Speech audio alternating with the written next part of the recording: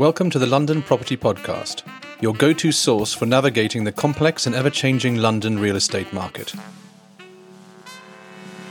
Our digital marketplace provides informative and educational content from industry leaders through podcasts and videos. We cover various aspects of the real estate experience, including buying and selling, finance, law, tax, construction, design, and more. Join us as we delve into the latest trends and developments in the market and gain valuable insights from our panel of experts. Hello and welcome to London Property, home of Super Prime. I am your host Farnaz Fazaipour, and we are very pleased to welcome Kate Bright of UMBRA back to our show today. Thank you so much for having me.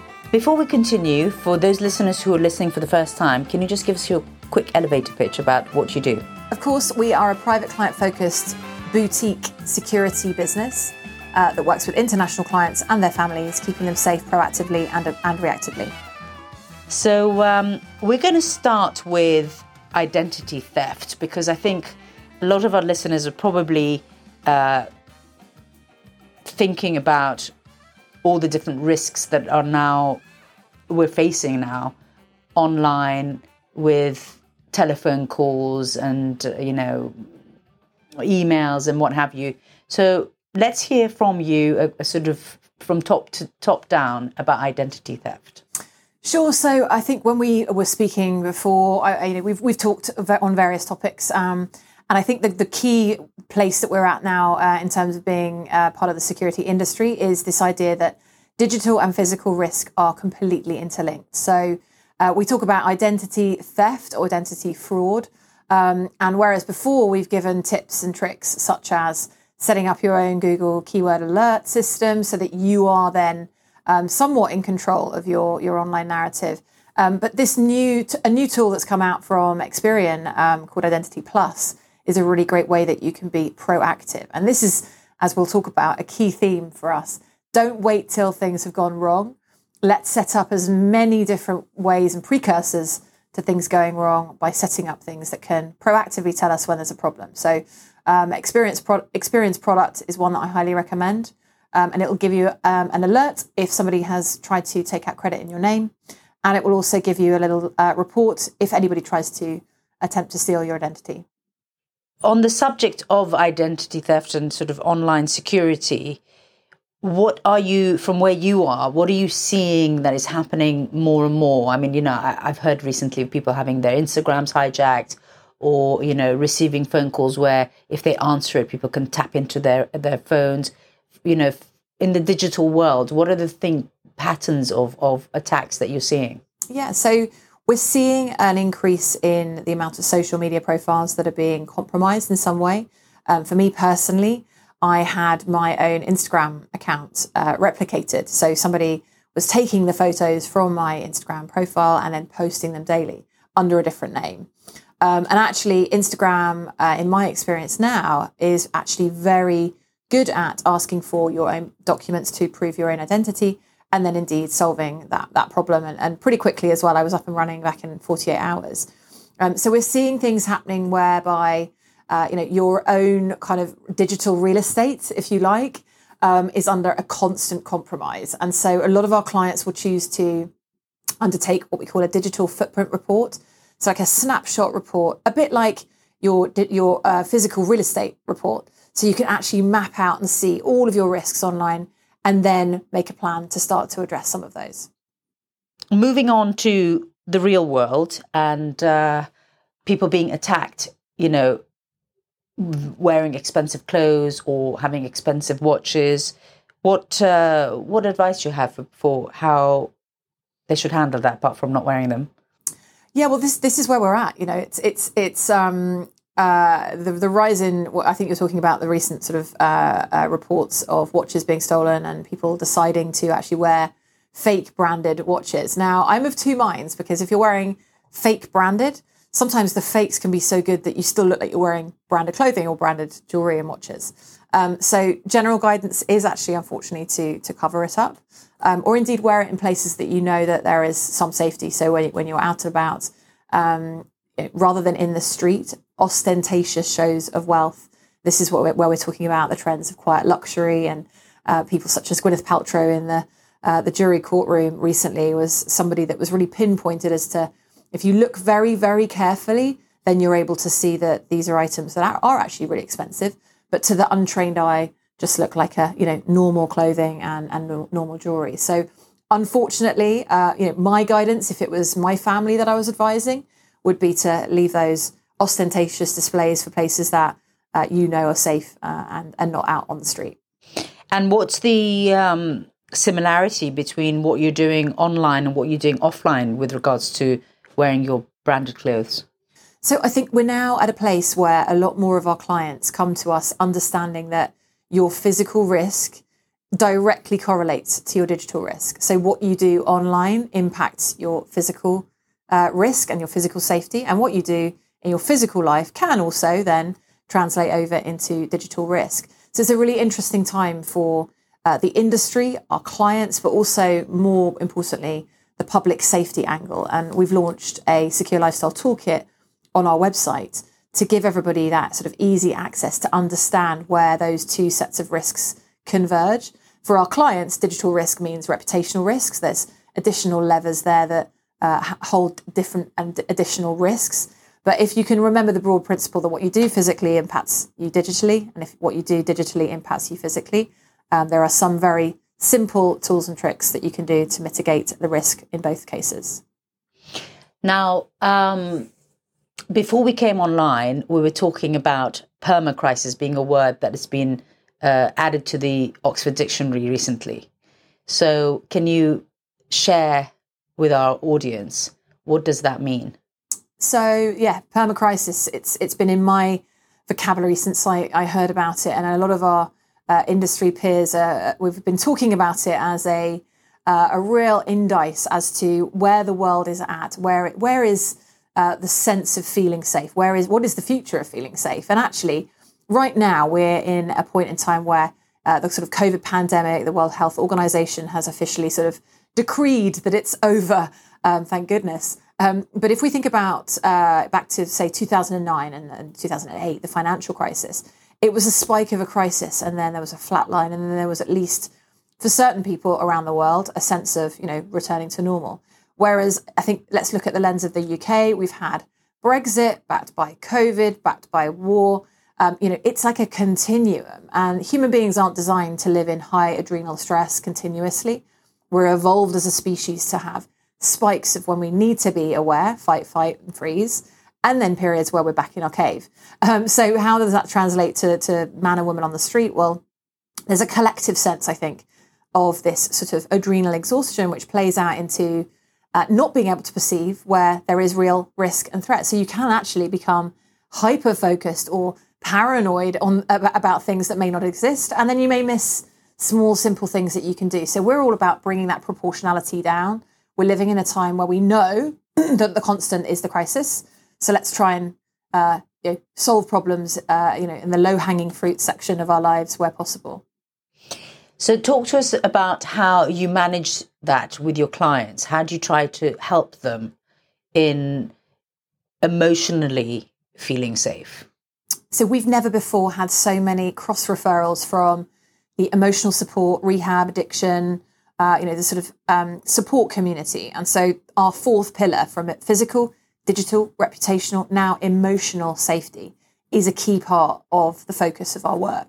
And so where we're seeing lots of people come to us from these sorts of practitioners, we're trying to find a way that we can really support our clients to understand what they need to be concerned about.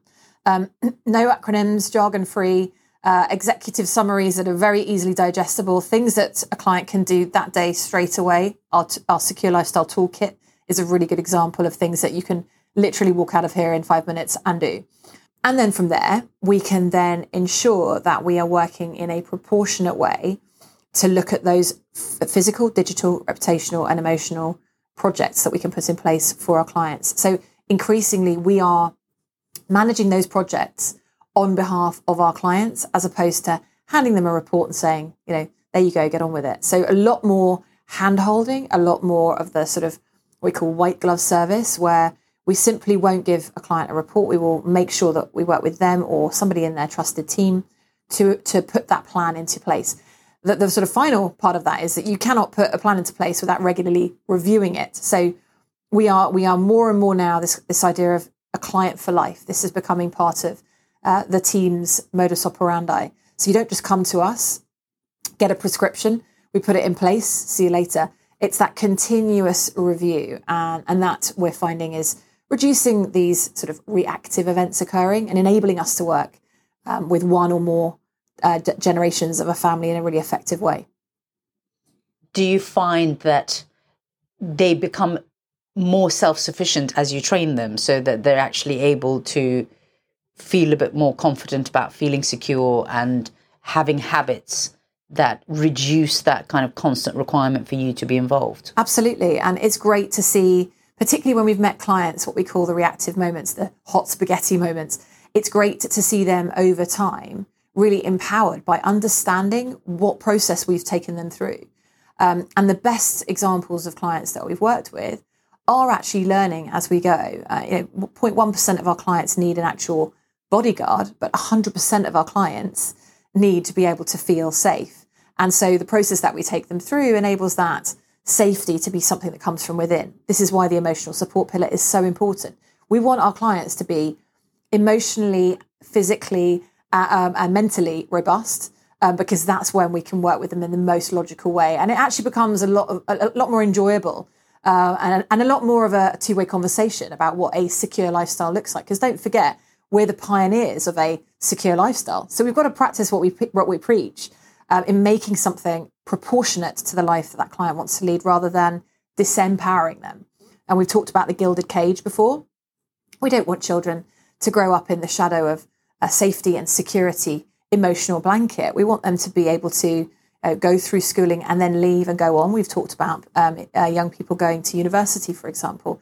We want them to see and be in a very healthy digital and physical culture at home so that they can then go on and perhaps make some controlled mistakes, but indeed learn as they go. And that is the best way that you can create a sort of a safe, secure, dynastic approach to security.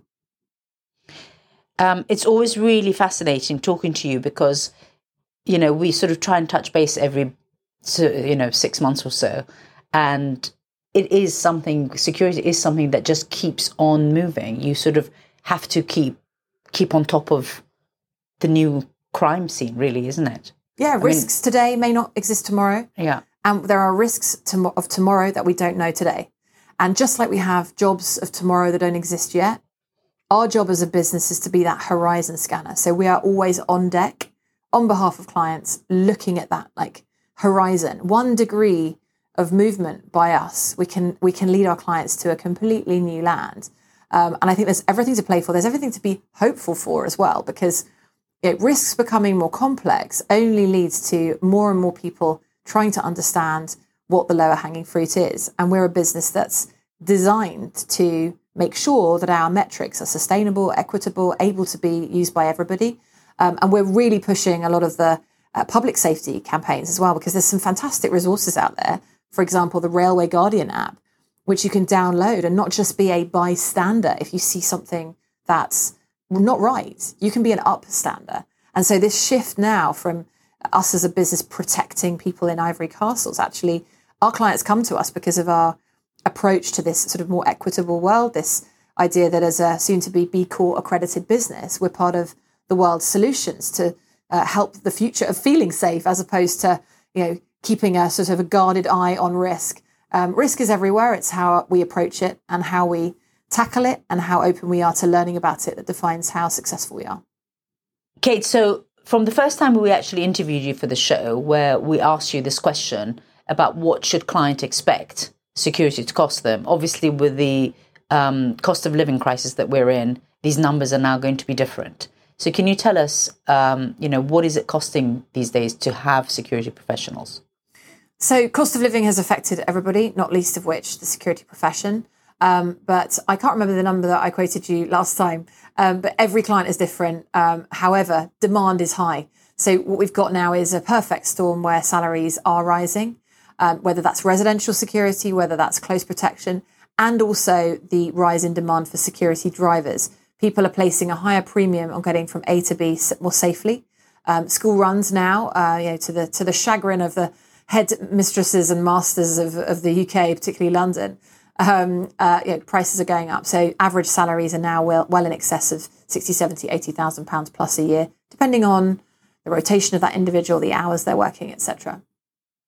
For our listeners who want to find out more about what you do, you have updated your secure lifestyle toolkit on your website. Can you tell us what is in that and how can people use it? Yeah, sure. So we're really proud. It's taken a lot of work.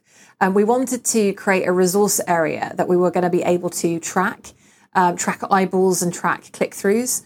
So there's some of our most trusted products and also links to free training and services, such as the bystander, or as I call it, upstander training.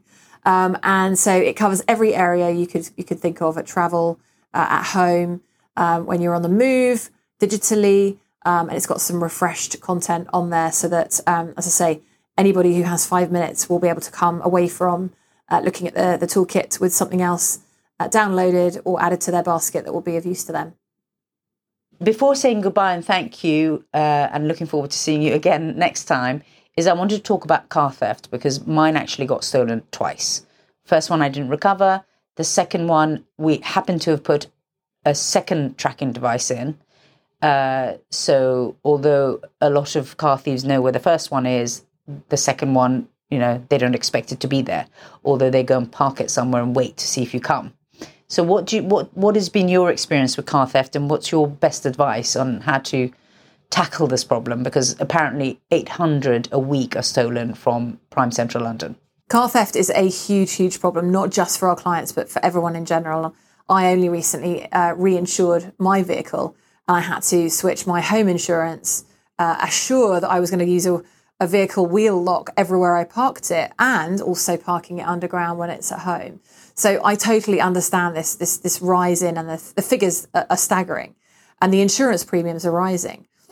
Two things: the vehicle, the steering wheel lock is a really good visible deterrent. We talk about dogs in the window. We've talked about this with you before, making things as unattractive as possible so people move on.